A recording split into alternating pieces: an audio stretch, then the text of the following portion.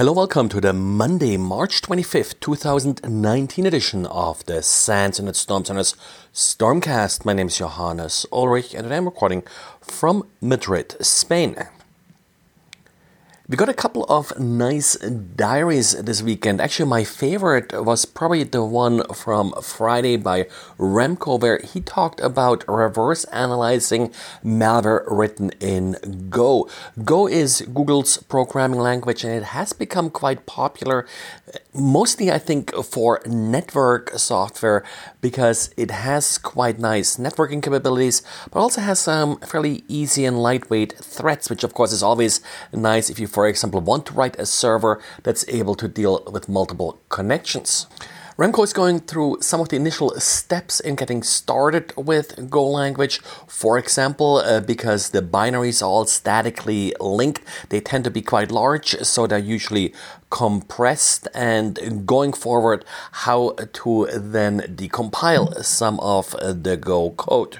And then we got two diaries by Didi. One actually deals with some malware that uses the Velvet Sweatshop password. If you remember, this was something actually we wrote about last year, that old Word documents used that password as of a default encryption password. So if you encrypt current Word documents with this password, they're automatically decrypted by Word, but still in some cases may sneak past antivirus.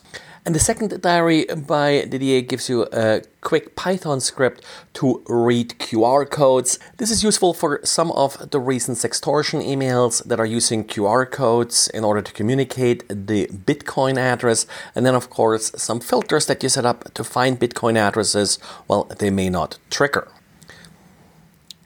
And this weekend we had yet another edition of the Pwn2Own hacking contest, and yet again pretty much all software being presented to the teams did fall. They developed exploits against Firefox, Safari, Microsoft Edge, Windows 10, VirtualBox and VMware. First time this time they also had a Tesla car available for hacking, and yes, it was also hacked, in this case via a just-in-time compiler vulnerability in the web browser that is used for the car's entertainment system.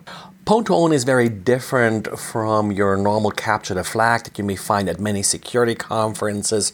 With Pwn2Own, the systems being set up as a target are fully patched with no known vulnerabilities. And the prize money being handed out is also rather substantial. In this case, over the weekend, more than $500,000 worth of prizes were handed out.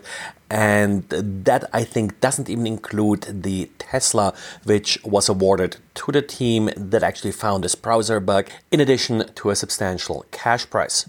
All vulnerabilities found at Pwn2Own are being reported to the vendors. They're not being made public until a patch is available. And Tesla, for example, already announced that they are working on a patch. And the number of Nokia 7 Plus phones delivered to customers in Norway were found to send their serial numbers and other data to a server in China.